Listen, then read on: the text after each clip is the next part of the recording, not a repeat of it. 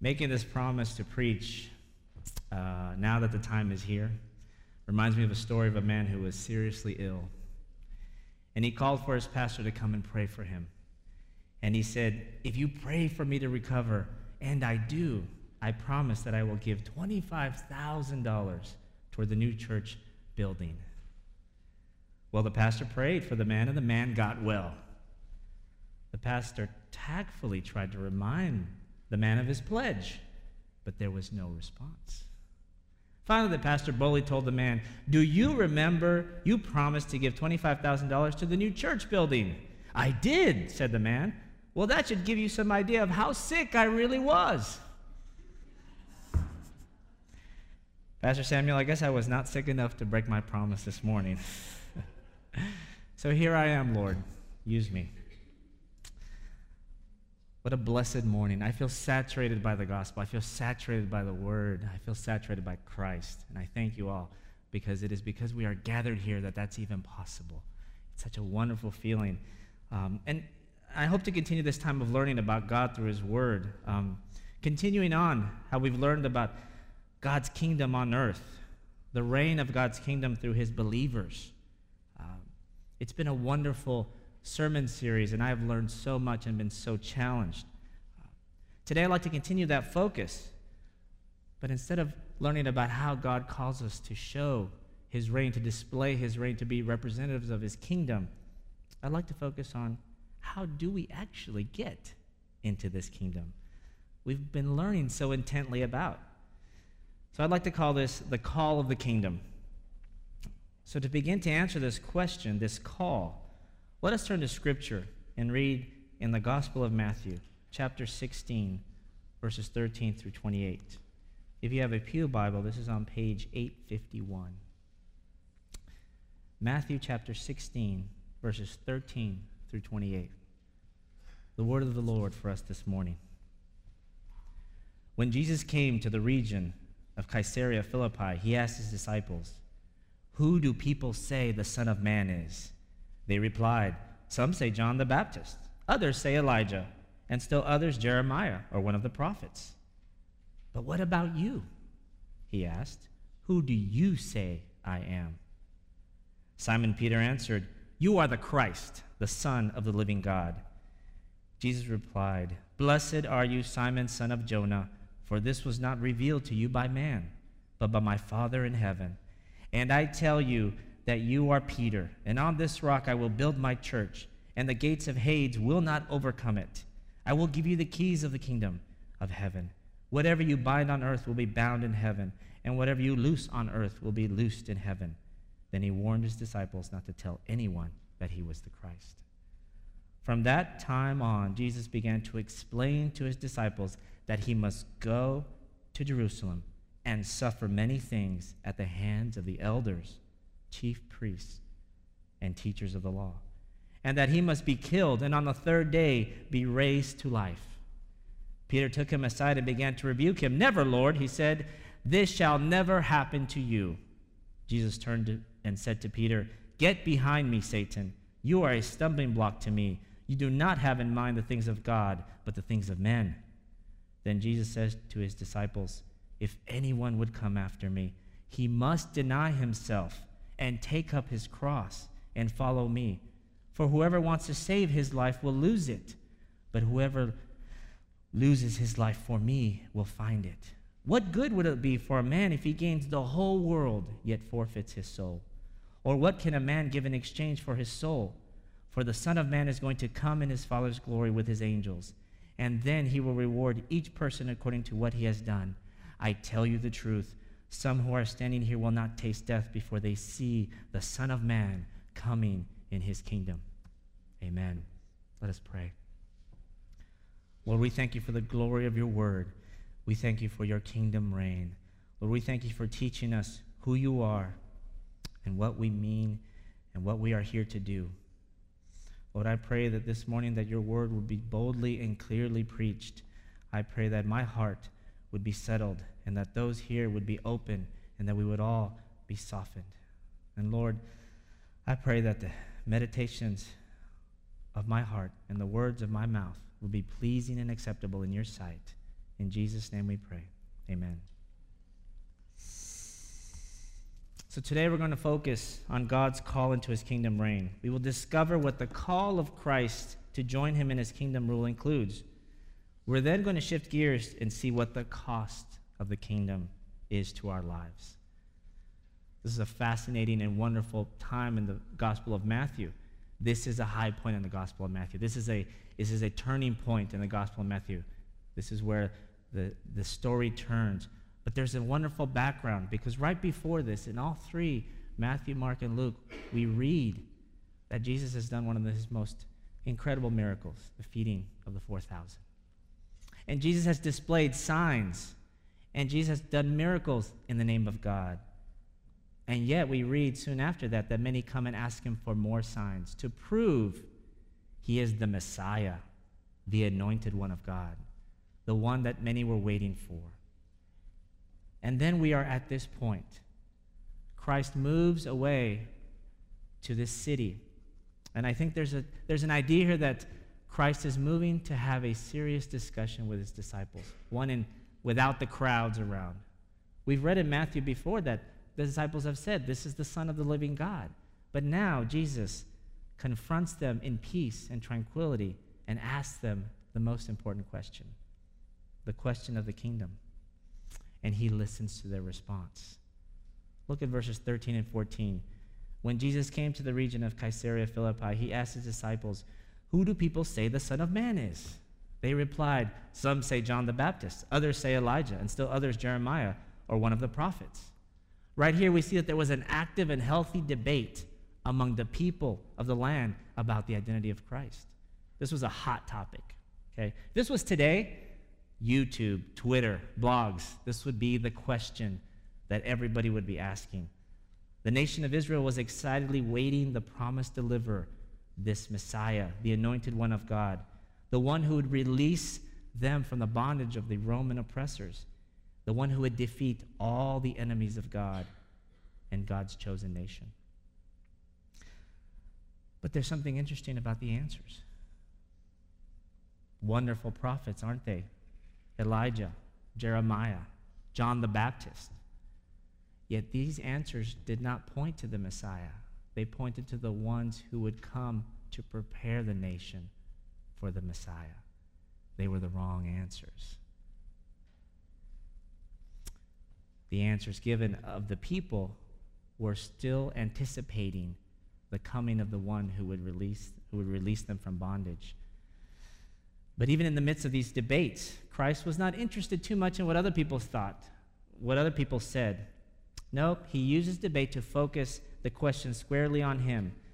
In verse 15 we read, "But what about you?" he asked. "Who do you say I am?"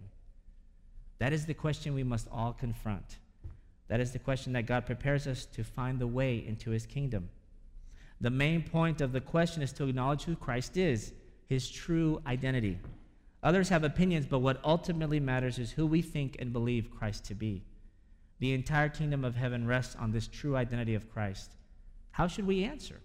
How can we answer? Let's look at Peter's response. I believe Peter spoke for the disciples. In verse 16 we read, Simon Peter answered, "You are the Messiah, the Son of the living God." Simple. Simple answer, wasn't it? But have you thought about that confession? Have you thought about how incredible that was? Do we really understand the power of Peter's confession? What was Peter really admitting to here? I'd like to talk about that.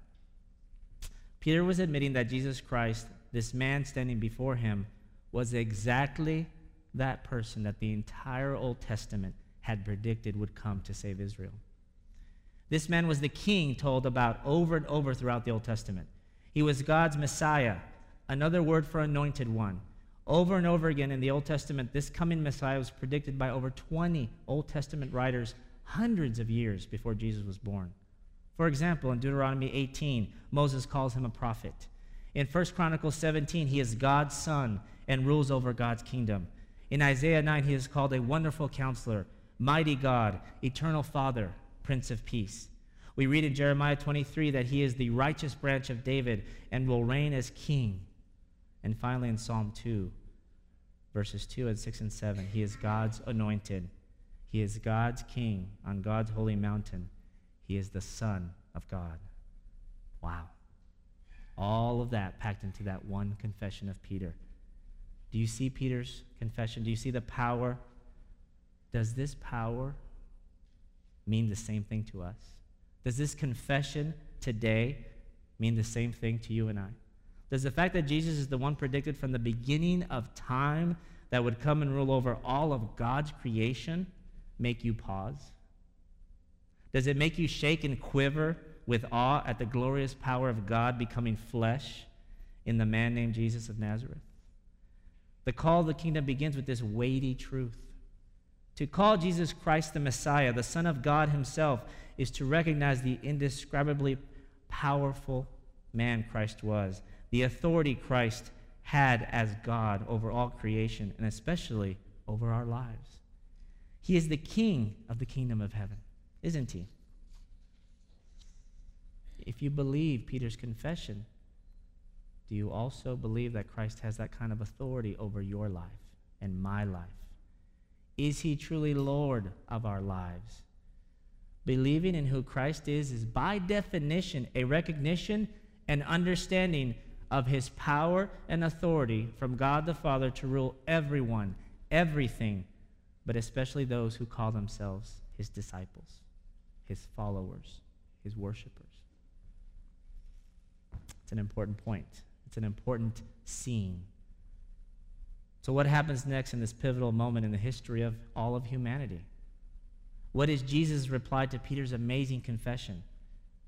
In verse 17, we read, Jesus replied, "Blessed are you, Simon, son of Jonah, for this was not revealed to you by flesh and blood, but by my Father in heaven." God is the one who has spoken through Peter and reveals the truth of this king to us, not through Peter's own flesh and blood, which is another way of saying through Peter's own cognitive abilities, through his ability in his mind to understand this truth. We cannot get to this truth on our own. Whatever God is speaking to and through us about Christ, the result is an amazing truth of who Christ is, his identity, his true reign over the whole of creation. The call of the kingdom requires God to reveal these truths to us and for us to then believe in them and turn to Christ as our Lord, our King, and to then display his reign over us in our everyday lives. This important confession, this important call to the kingdom, when it happens, it is not a coincidence that Christ immediately begins to teach his disciples about his church, the body of disciples that will display his kingdom reign on earth. In verses 18 and 20, we read, "And I tell you that you are Peter, and on this rock I will build my church, and the gates of Hades will not overcome it. I will give you the keys of the kingdom of heaven, and whatever you bind on earth will be bound in heaven, and whatever you loose on earth will be loosed in heaven." Then he ordered his disciples not to tell anyone that he was the Messiah. The kingdom of heaven is founded upon Christ, his true identity, and our faith in this reality. Answering this question, getting this question correct, results in the formation of the church around the faith and person of Peter due to the confession of Jesus as the Messiah. The church is the physical manifestation of this kingdom reign, and the gates of hell will not close this kingdom. The gates will never be overpowered by hell. The truth that Christ teaches us helps us to learn this critical fact. The call of the kingdom to know who Christ is followed by the call to become part of a corporate body of disciples. We are saved as individuals by our knowledge and belief in Christ as Messiah, but we are saved into a body of believers that express and represent the reign of kingdom of heaven on earth. And although much more could be said of this important scripture in relation to God's church and the power given to her, time constraints and my focus this morning pressed me to move on. That is the call of the kingdom. But now I'd like to talk about the cost of the kingdom. Now that Christ has established to his disciples who he really is and how this truth will lead to the creation of the corporate body of disciples, what then does Christ teach his disciples? The second dimension of today's sermon, that being that the correct answer of the call of the kingdom will result in a great cost. As quickly as Peter's confession of who Christ is and Christ's kingly proclamation of what the church will be are over, Christ begins to detail the cost he will incur to complete his mission on earth. In verse 21 we read, "From that time on, Jesus began to explain to his disciples that he must go to Jerusalem and suffer many things at the hands of the elders, the chief priests, and the teachers of the law, and that he must be killed and on the third day be raised to life." Suffering? Killed? Resurrection? No. What's this? What is this? This does not sound right, does it? Christ is detailing something very difficult for his disciples to hear. There is going to be a terrible cost to Jesus Christ precisely because he is the Messiah. His kingdom is somehow built upon suffering, sacrifice, and a resurrection of some kind. But how can the king suffer? These are questions that must have immediately come to the disciples. This would have been another unbelievable truth. How do we know? In verse 22 we read, "Peter took him aside and began to rebuke him. 'Never, Lord,' he said, 'this shall never happen to you.' Jesus turned and said to Peter, 'Get behind me, Satan. You are a stumbling block to me. You do not have in mind the concerns of God, but merely human concerns.'" What a change. In contrast to when God had just revealed his truth through Peter's confession, just a few moments later, Peter's own flesh and blood decide to help Peter reveal some more truth. Peter's on a roll. I love Peter, right? He's always on a roll. But here we have a different outcome. For Peter, an observant Jew, the confession of Christ and the cost of his kingdom was an impossible truth. It is not normal for any king to suffer willingly, never mind the King of heaven and earth. In contrast to when God speaks through us and Christ is glorified, when we decide we know what's best, when the true cost of being a Christian is what we think we know, when we know what's best about what our lives should be as Christians, we do the work of God's enemy, Satan. Satan, the fallen angel who is under the authority of Christ himself. But Satan is in line behind Christ. Are you as well? Is Christ your line leader? Are you making up things? Are you telling Christ how you will serve him? Or are you letting him follow? Or are you following him and letting him lead you? With all those wonderful prophecies of the Messiah, they're all over the Old Testament, and all the glorious expectations of power and victory over the oppressors, what so many of God's chosen people neglected was the cost of being this Messiah. God's suffering servant, the man of sorrows, the Son of Man. Listen to the verses in Isaiah 53. Verse 3, "He was despised and rejected by mankind, a man of suffering and familiar with pain." Verse 5, "But he was pierced for our transgressions. He was crushed for our iniquities. The punishment that brought us peace was on him, and by his wounds we are healed." And verse 11, "As a result of the anguish of his soul, he will see it and be satisfied. By his knowledge, the righteous one, my servant, will justify the many, as he will bear their iniquities." There it is, friends, brothers and sisters. Jesus Christ, God's Son, the Anointed One, the Messiah, came to die for our sins. But we know this, don't we? We do know this. We're Baptists, right? We are comfortable with this truth, aren't we? We're people of the book, right? Praise God. Amen. I've heard it said that sometimes Baptists liken themselves to God's new chosen people. What a dangerous title to take on. The last chosen people of God. The Jews rejected Christ, and he knew they would do this all along. He knew the cost. He paid the cost.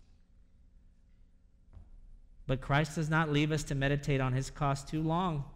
No, dear believer, Christ teaches us without fail the first cost of the kingdom of heaven was Christ to pay. The next cost is ours, his disciples on earth. We will pay this cost. In verse 24 and 25, we read that Jesus said to his disciples, Whoever wants to be my disciple must deny themselves and take up their cross and follow me.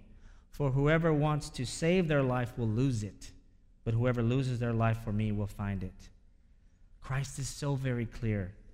In order to be a disciple of Christ, we must deny ourselves and take up that shameful cross of sacrifice.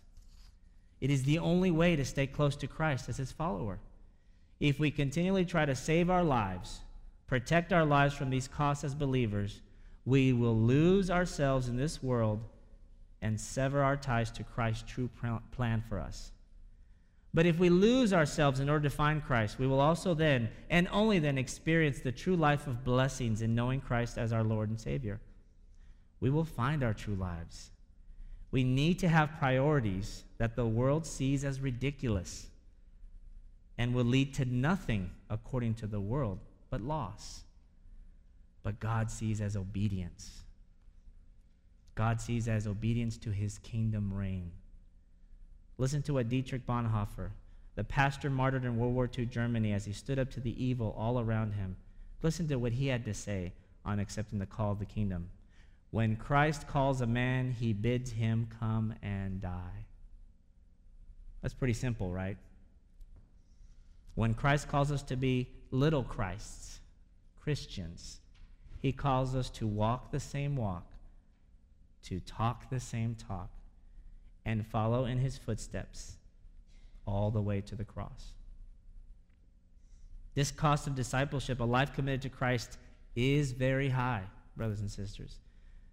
We can contrast this to the free offer of the gospel, the good news of Christ's purpose on this earth. But let's get this straight. Entering the kingdom reign of God is costly for us. It is not cheap. It costs Christ his physical life, but more importantly, the crushing anguish and spiritual pain of being separated from God, his Father.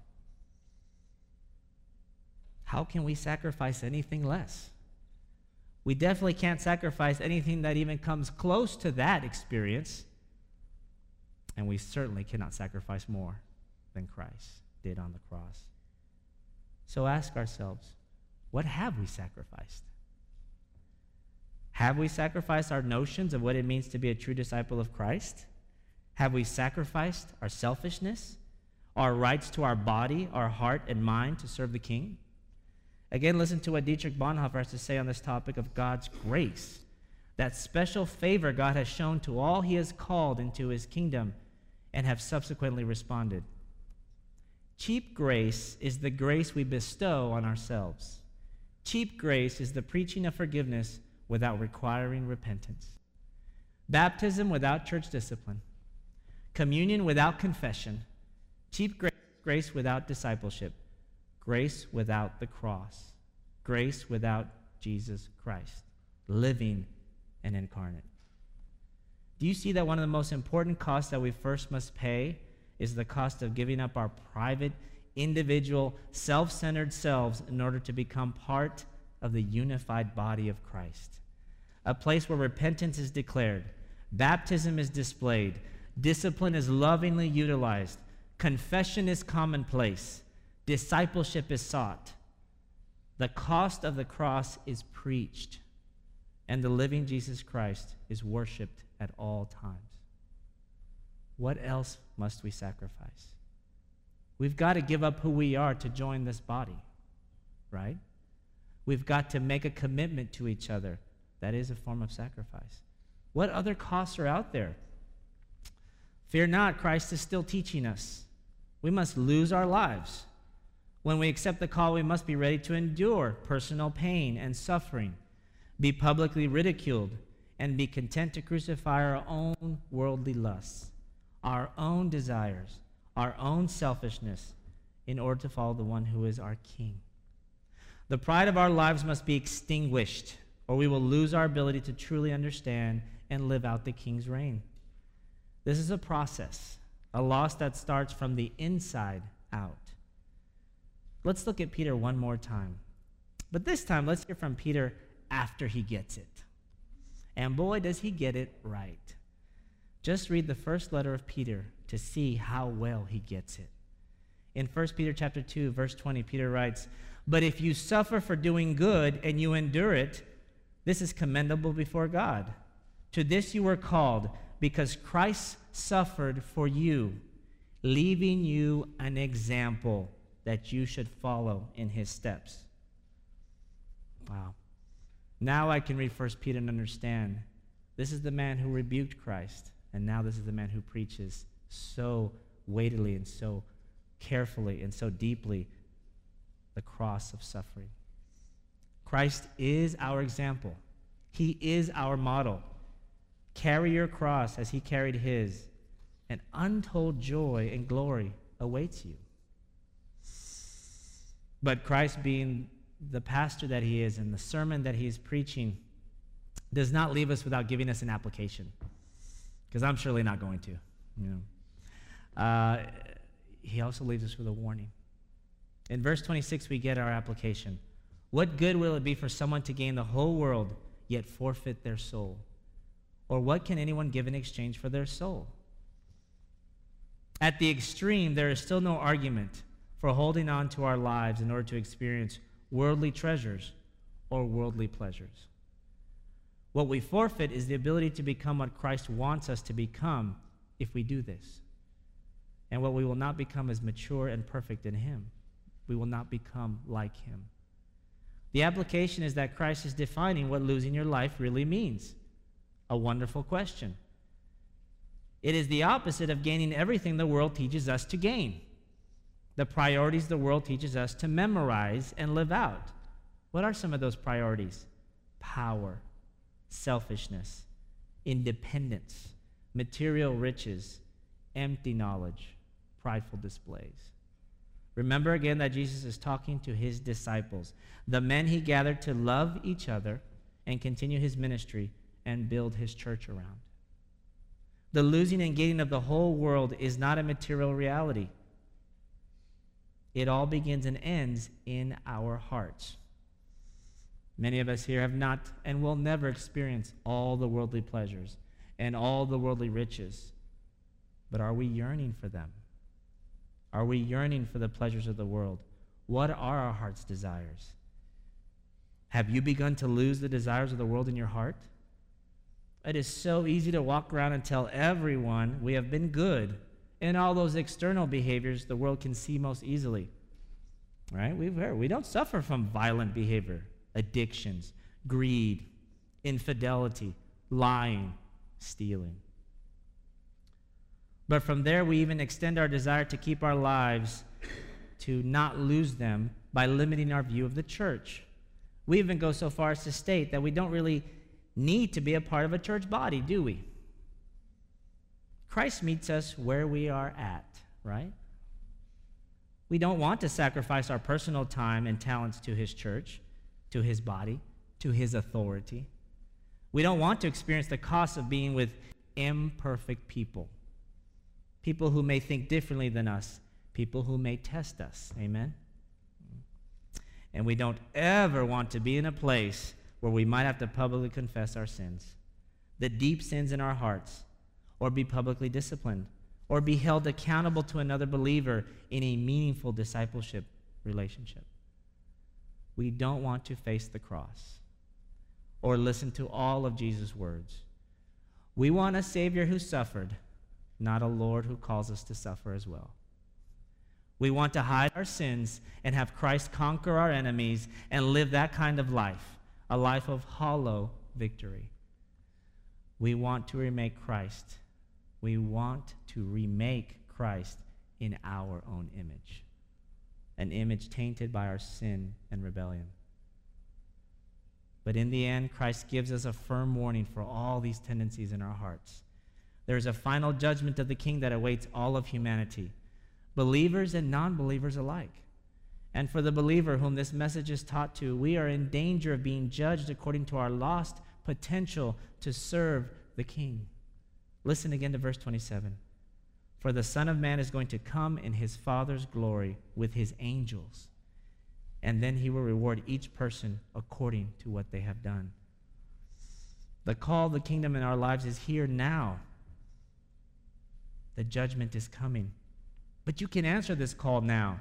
Do not taste death in your life without making this decision to serve the King. Follow the King, love the King, and enter his kingdom. Truly repent, for the kingdom of heaven is at hand. Listen, dear brothers and sisters. Listen closely, those of you who are struggling to answer this call before you. Listen closely, all of you who are struggling to count the cost of Christ in your life. Christ came to die in our place, take the place for us instead of experiencing God's perfect and righteous judgment against us. And let us not be misled or deceived. God created the heavens and the earth. God created humanity to reflect him and to experience a special relationship with him. God is perfect. God is love. And we chose to reject his perfect love and his authority over us, his perfect plan for our lives. We decided to go out on our own and reject him.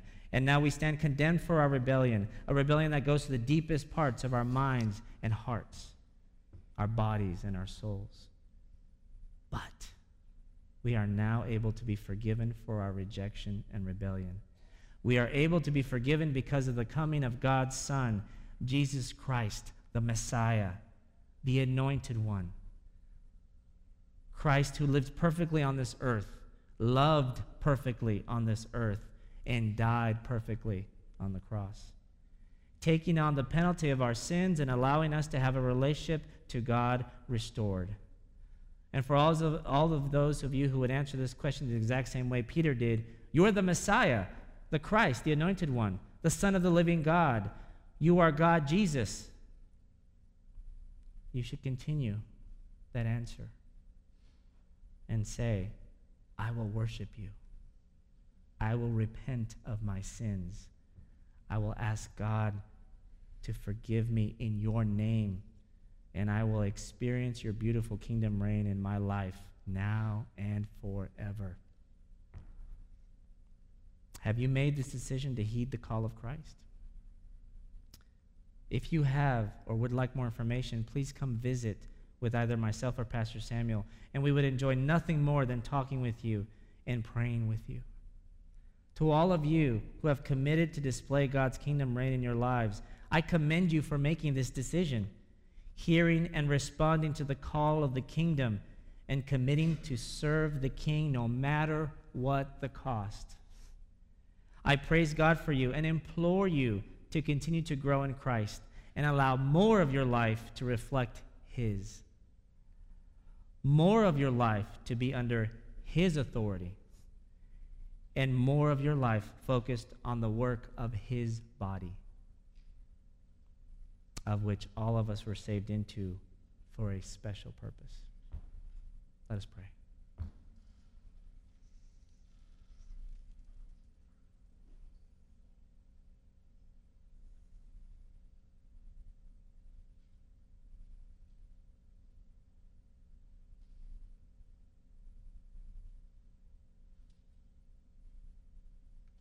This morning, God,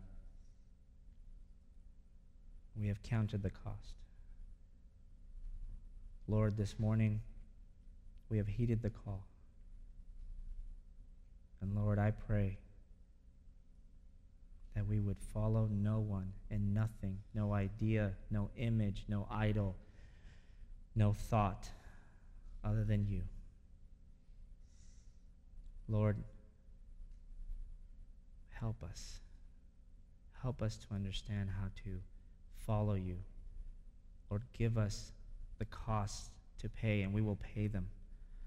Lord, we pray that we'd become more like your Son, Jesus Christ, that we would suffer to our own selfishness, that we would die to our own selves, that we would rid ourselves of the sins and the thoughts, the misdeeds, the dirtiness of our souls. And that, Lord, that we would accept your promise that you wash us white as snow. This morning, Lord, we pray, I pray, give us a new life to follow you. Give us the strength. Let it all be to your glory. Let it all be to bless your name because of the work on the cross and the glorious resurrection of your Son, Jesus Christ. Amen.